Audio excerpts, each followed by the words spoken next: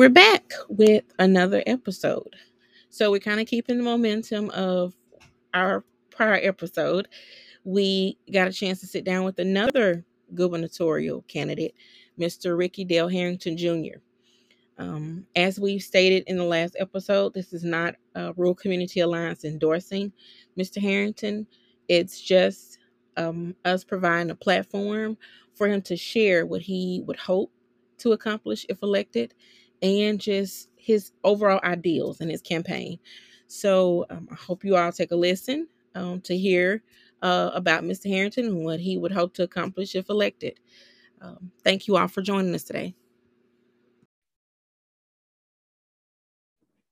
Welcome to the Representing Rural podcast by Rural Community Alliance. I am Candace Williams, and we are back for another episode of our series covering individuals who are running for office. Our last episode, we were able to talk with a gubernatorial candidate, and we're fortunate enough to have another one on today. Today, we're joined by Mr. Ricky Dale Harrington Jr. How are you, Mr. Harrington? Doing well today. How about yourself, Ms. Williams? Just fine. So could you open with just telling everyone who you are, just giving them a little history, your party that you're affiliated with, and then we'll get into the question of what inspired you to run. Okay. Well, again, my name is Ricky Dale Harrington Jr. I'm running for governor of Arkansas this year, hoping to represent the people. A little bit about my background. I've been in the ministry since I was about 19. Joined a program back in 2006 called Adventures in Missions.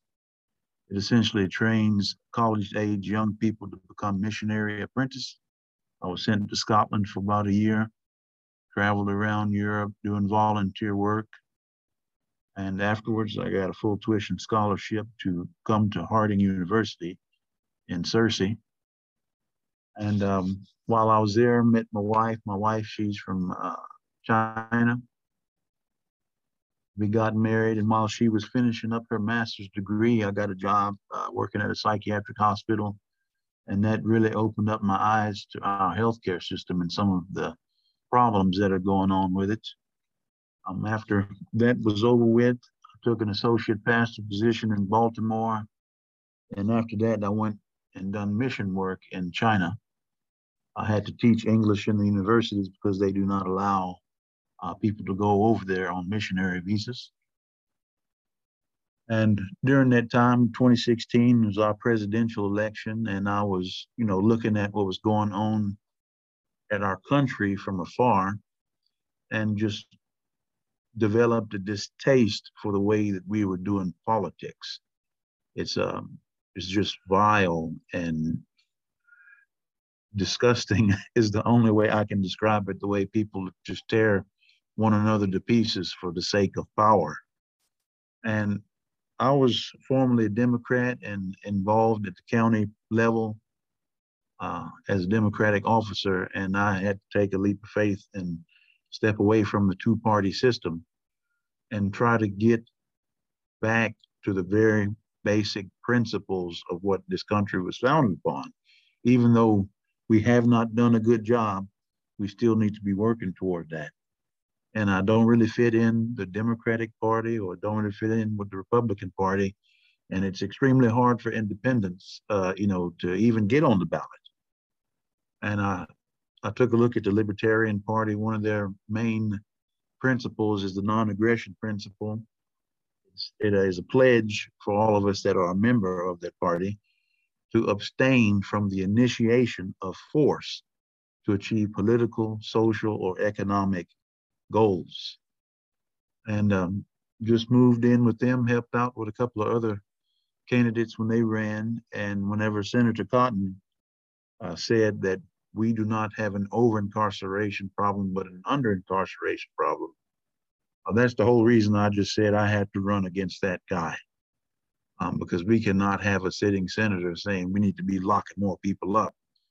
We already have a for-profit prison system, and that just incentivizes creating more laws to lock people up. So that's where I took my stand. Thank you, Mr. Harrington. So that's what essentially inspired you to run, just seeing how politics were being played out, and also um, the concentration on, or the statement rather, that we had an under incarceration problem. Well, thank you for letting us know what exactly inspired you to run. So, if elected, what are you hoping to accomplish in the office as governor of the state of Arkansas? Well, definitely number one, we need to fix the structure of power in the state.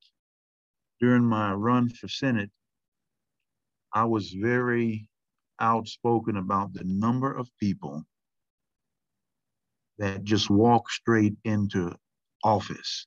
They don't have any opponents, either in the primary, or if they do have an opponent, it's just that primary opponent, and they just go right into that office. They don't have anybody to contend that in the general election. So I want to try to focus to get people more involved. And that was on the libertarian side. This go around, we had 55 people join us to run, and we reduced that number from in the 70s to in the 50s of unopposed people running for office. We should not be having that as a constitutional democratic republic at all. People need to be opposed.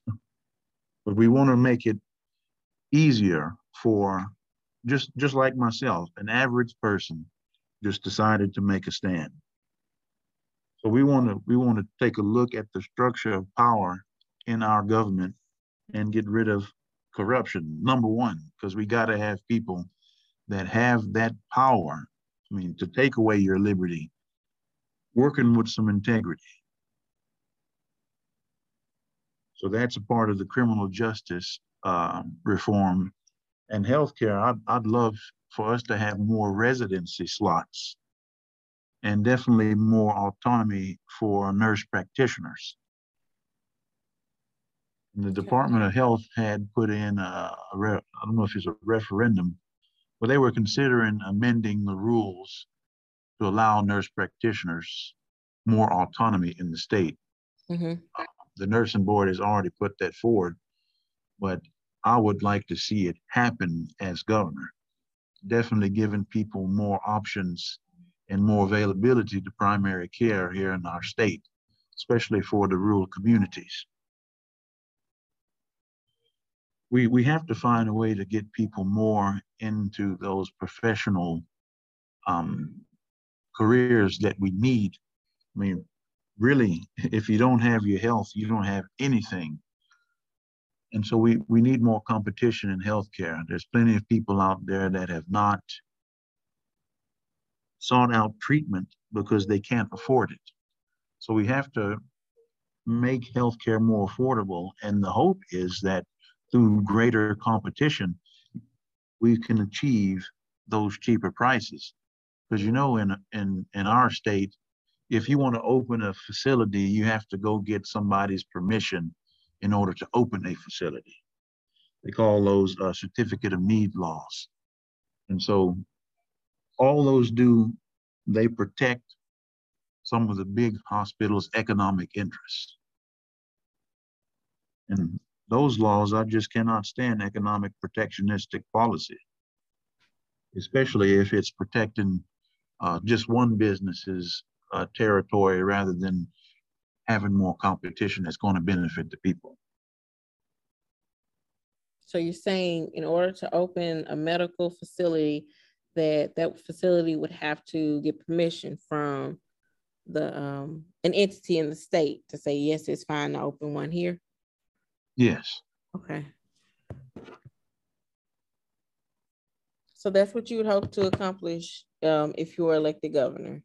That's one of the things, yes, ma'am. Okay, all right. So what are you committing to do if elected?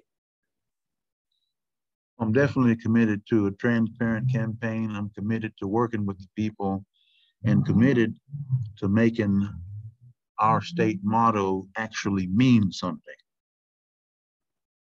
We have poor voter turnout. And this is something that I encountered on my Senate run. I was talking with people, and they were just saying, no, I'm not going to vote. It just doesn't matter. How did we get to that point where people believe that it does not matter, even if they vote or not? Mm-hmm.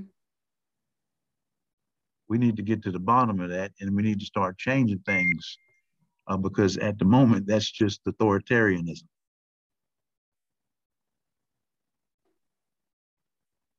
So you would like to, well, if elected, you're committing to really work on engaging voters. So even after the registration process, making sure that they feel the commitment to actually go to the polls and vote. Not only that, but committed to achieving the goals that we have for our state. You know, sometimes we start working on things and we hit those, bumpy patches in the road and we don't push through. Mm-hmm. So it's an issue of, really being committed. We committed to bringing liberty to Arkansas. We committed to these things, and it's nonstop until we get to that goal there.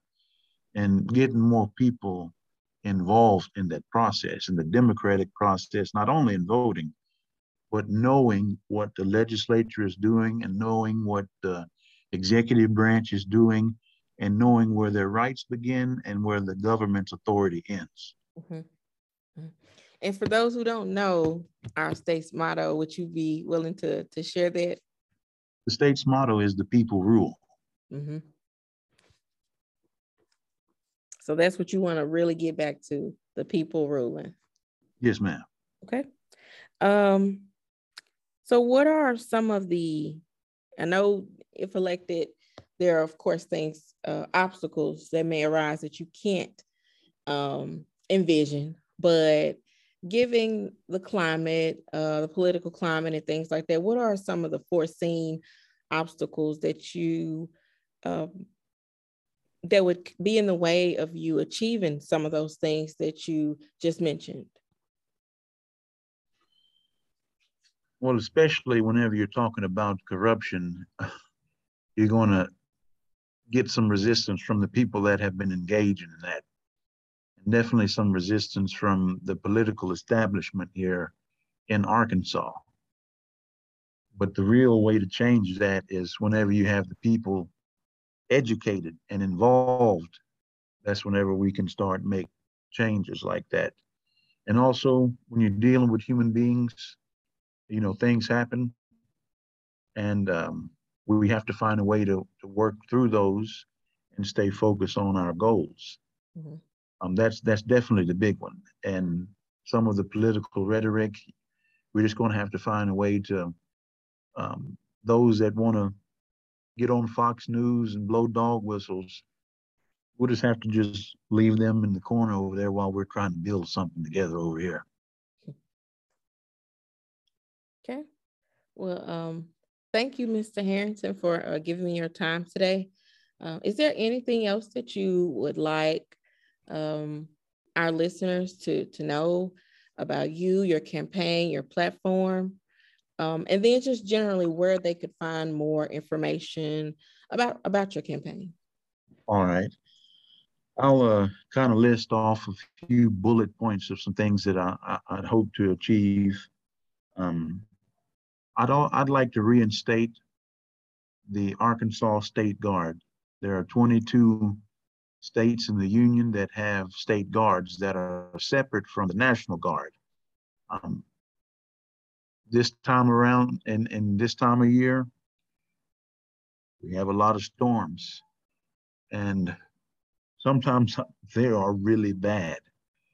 And our National Guard, it can be federalized. And right now, in our geopolitics in our world, there's a war going on between Ukraine and Russia. Mm-hmm. And if there's any type of miscalculations, that could easily turn into a much bigger conflict to where our National Guard might have to get called off. So I'd like to reinstate that State Guard volunteer service. And maybe we can work in some college tuition for community college, 2 years of community college in exchange for 2 years of service. I talked a little bit about occupational licensing reform. We want to give people other options of displaying competency for them to enter those professional fields.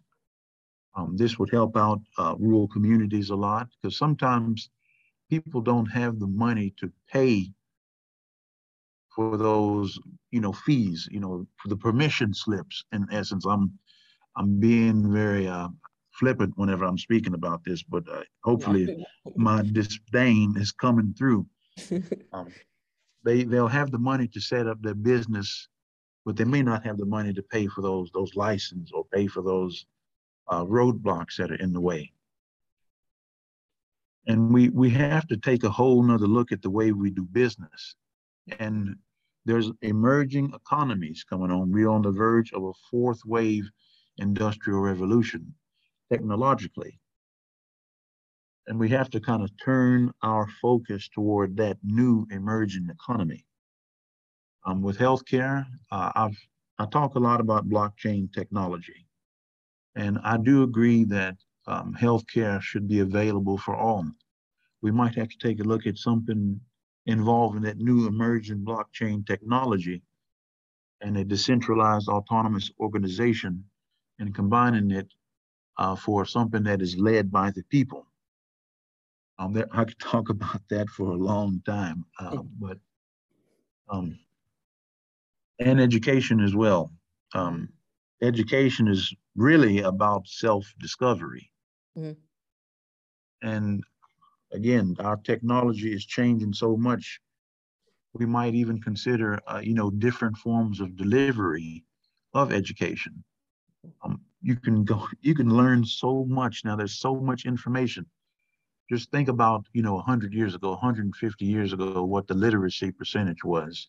Mm. I mean, it's common knowledge for people to be able to use certain technology that folks would have considered to be magic a couple of 100 years ago. But we just need to continue to move forward. And also in our high school education, we need to start setting our children up for success. It's more than just, cramming algebra and those things in their head. We need to start teaching them life skills and how to be successful, and maybe incorporating, certificates on the high school level for welding, for plumbing, for things like that, those type of jobs. So our children will have a little bit more of a guided rail rather than, kind of just going to college. Because I'm one of those types that went to college and then there were no jobs. That was the promise that they told us. Go to school, go to college, get you a high paying job. And well, it's not there. So that kind of ties into that occupational licensing thing. Let people be able to find new ways to support themselves and their families without standing in their way. Mm. Yes, they need to be competent.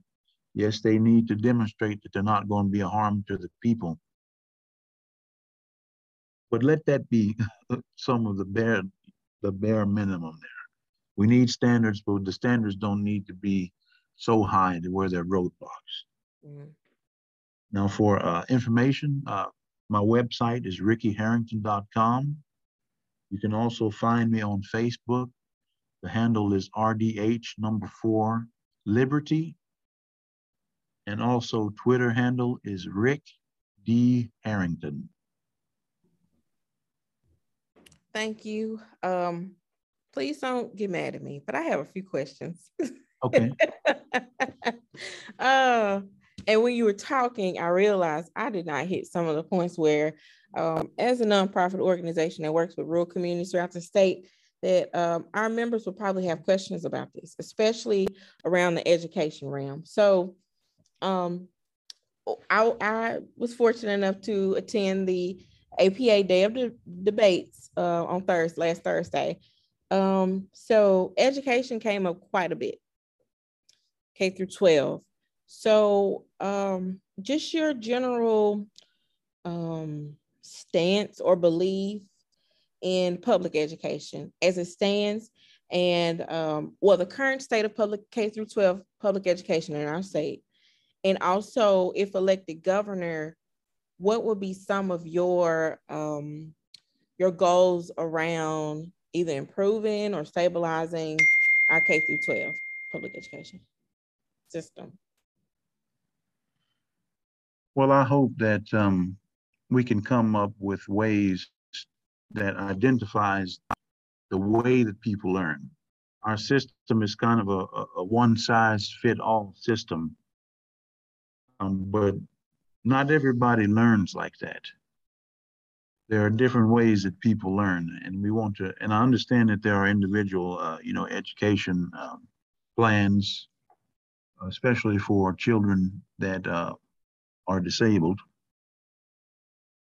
But we need to come up with a new way of disseminating the information to our children in a way that they can grasp it, in a way that they learn on the early grades and things like that.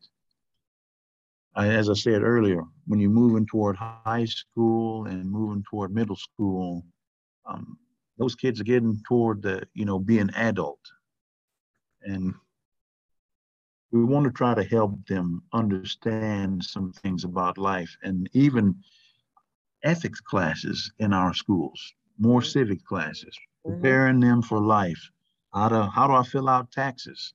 Those type of things. Yes. Okay. Also, last week I watched at the Arkansas Women's Commission. The governor just reinstated the Women's Commission in the state, and they have a focus on STEM education and as it relates to women and girls in our state. And that was my first time hearing the term place bound. If you hadn't had time, you may want to go back and look at that. It was a really good meeting. And in the next several months, they'll come to the governor with this report on their findings from the past months of working together and collaborating around STEM and women and girls. So place bound. So the Delta, for example, you have people here, you have families that live here, but may not have the best access to those jobs and that would pay them a good wage. And, the basics, clean water, good roads, good affordable internet. So how do we work with areas like that are place bound? How do we move them forward? So that and infrastructure. So I know there's a lot of, concentration on broadband now in our state, as the report was just released last week. So I think they said 550 million would help cover the rest of the people in the state. So if elected governor, what are your plans for infrastructure in our state? The water, the roads, bridges, broadband, and those populations that are place bound.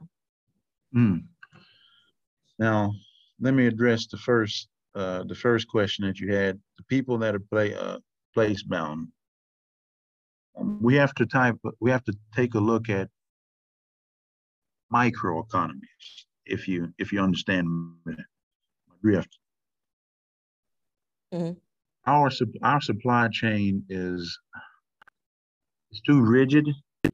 It's far too long. And if one thing goes off, especially if we're taking a look at COVID and how it's affecting us right now, we need to find a way to secure that supply chain. And the rural communities, we want to try to focus on some businesses that can be set up there. And it's usually something that the people are going to do. Because really, we want the government to get out of the way for the people to do the things themselves. If you understand my drift, the government is just there for leadership. We have to provide opportunities, whether it be workshops, whether it be organizations like yourself that are focused on rural communities, helping them to, I don't want to say bootstrap, because none of us ever really bootstrap. There's always been somebody there to help us, no matter who you are. Somebody helped you get to where you are. Right. And in turn, we should turn around and help somebody else come out of a situation that we were in. excuse me, our infrastructure, the things that we need, especially internet. I've been inspired by some of the things that people are doing in New York, particularly with mesh networks, to secure that internet, so to speak. The rural communities, through the leadership in the local community, coming together, working to build those mesh networks where people can have access to internet. Um, there's a I'm talking about blockchain technology, and this is not an endorsement of that organization, Okay. but the idea is something that we should ponder. There's one crypto coin called SIA, and their goal is trying to build a decentralized internet. If the government ain't gonna do it, let's start working together and do it ourselves, particularly with the internet. Because I'm a little skittish on giving more control to the government, especially when it comes to the internet. And there's not enough protections when it comes to privacy online. Somebody can ghost hack your phone, find out everything there is to know about you. There's not enough protections for the people with that. Roads, infrastructure, and things like that. Yes, I know what the caricature is of a libertarian, but if elected, I still need to work for the people. Mm. So if there's something that's broken, we're going to try to find a way to fix it. And if it's going to cost too much, we're going to try to find a way to still have a good structure, but do it responsibly with the money that we have. Mm-hmm. This will be my last question, I think. But there has really been a focus on making those federal funds like that USDA has and other federal entities more accessible to rural places. Yeah. So what would be your advice to rural communities in this current where we are currently, with so much concentration seemingly on rural prosperity and really moving some of our rural communities forward? What would be your advice to rural communities during this time? My advice would be, and I know rural communities, you already know everybody. I grew up in a small town myself. But you have to start working together and identifying what the problem is. Whenever you identify the problem, it's much easier to start building a roadmap to get to where you're going. Mm. And most of the time, whenever we do get together, we spend that time arguing over some stuff that's not even what the real issue is. And so if we can approach one another, we identify what the problem is, we draw up a solution, and we get busy and start doing the work together. Mm. That's how you can move some of the rural communities forward. My advice is, find out who your neighbor is, treat them with love, identify the problem, come up with the solution, get to work. Thank you. So I know, and this will be my last one. A focus of ours was always, and you mentioned this earlier, how it's not one size fits all. And how we always wanted from the state, my organization, like a rural economic development plan, a true plan that helped us collectively move forward. We've always, not always, but probably for most of this organization's existence, operated in regions, within regions. So I see there's a big focus now on regionalism. Like that's one of those coin terms that, a lot of people are using now, and they're actually trying to build initiatives, projects around. So what would you do to further that regionalism kind of ideal or aspect? And how will we ensure that, like the Delta region or the Mid-South region, like how will we ensure that each community was able to prosper in this moving forward? I drive through some of the rural towns, and they don't have grocery stores, but they got Dollar Generals. Yeah. Yeah. Plenty Yeah. of these food deserts, but we could still see that reach of that big corporate America reach in rural America. Hmm. Um, in this regionalism, I guess we could start taking a look at that supply chain again Hmm. and the economies based on region and trying to build those things up in that manner. Yes, there's job opportunities in big cities, but there's also opportunities in the rural areas. And you still can engage, in the world that we live in, you can still engage in that commerce, um, just maybe in your region, especially along the Delta. I was thinking about, I ran for a federal office and Yes. they had a Prime Act, and it really had to deal with the restrictions the USDA puts on meat packing places. Um, we could put up a lot of meat packing places in these rural communities and provide jobs. Um, but again, it's that startup cost and the red tape when it comes to that legislation.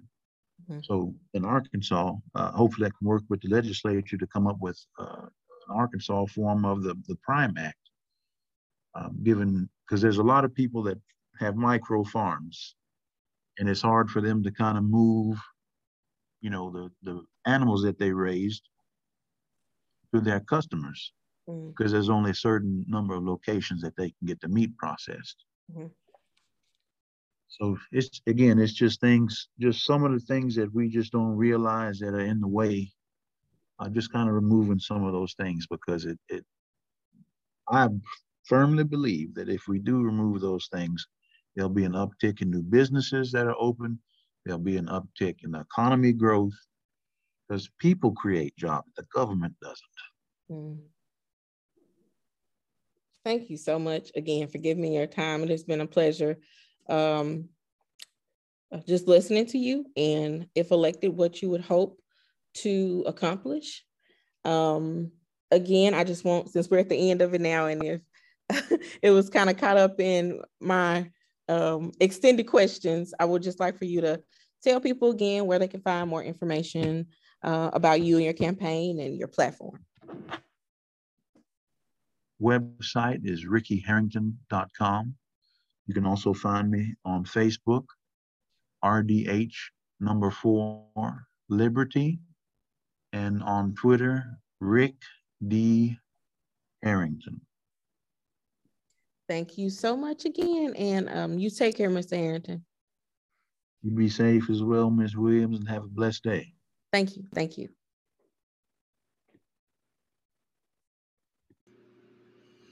And thank you all for joining us for another episode.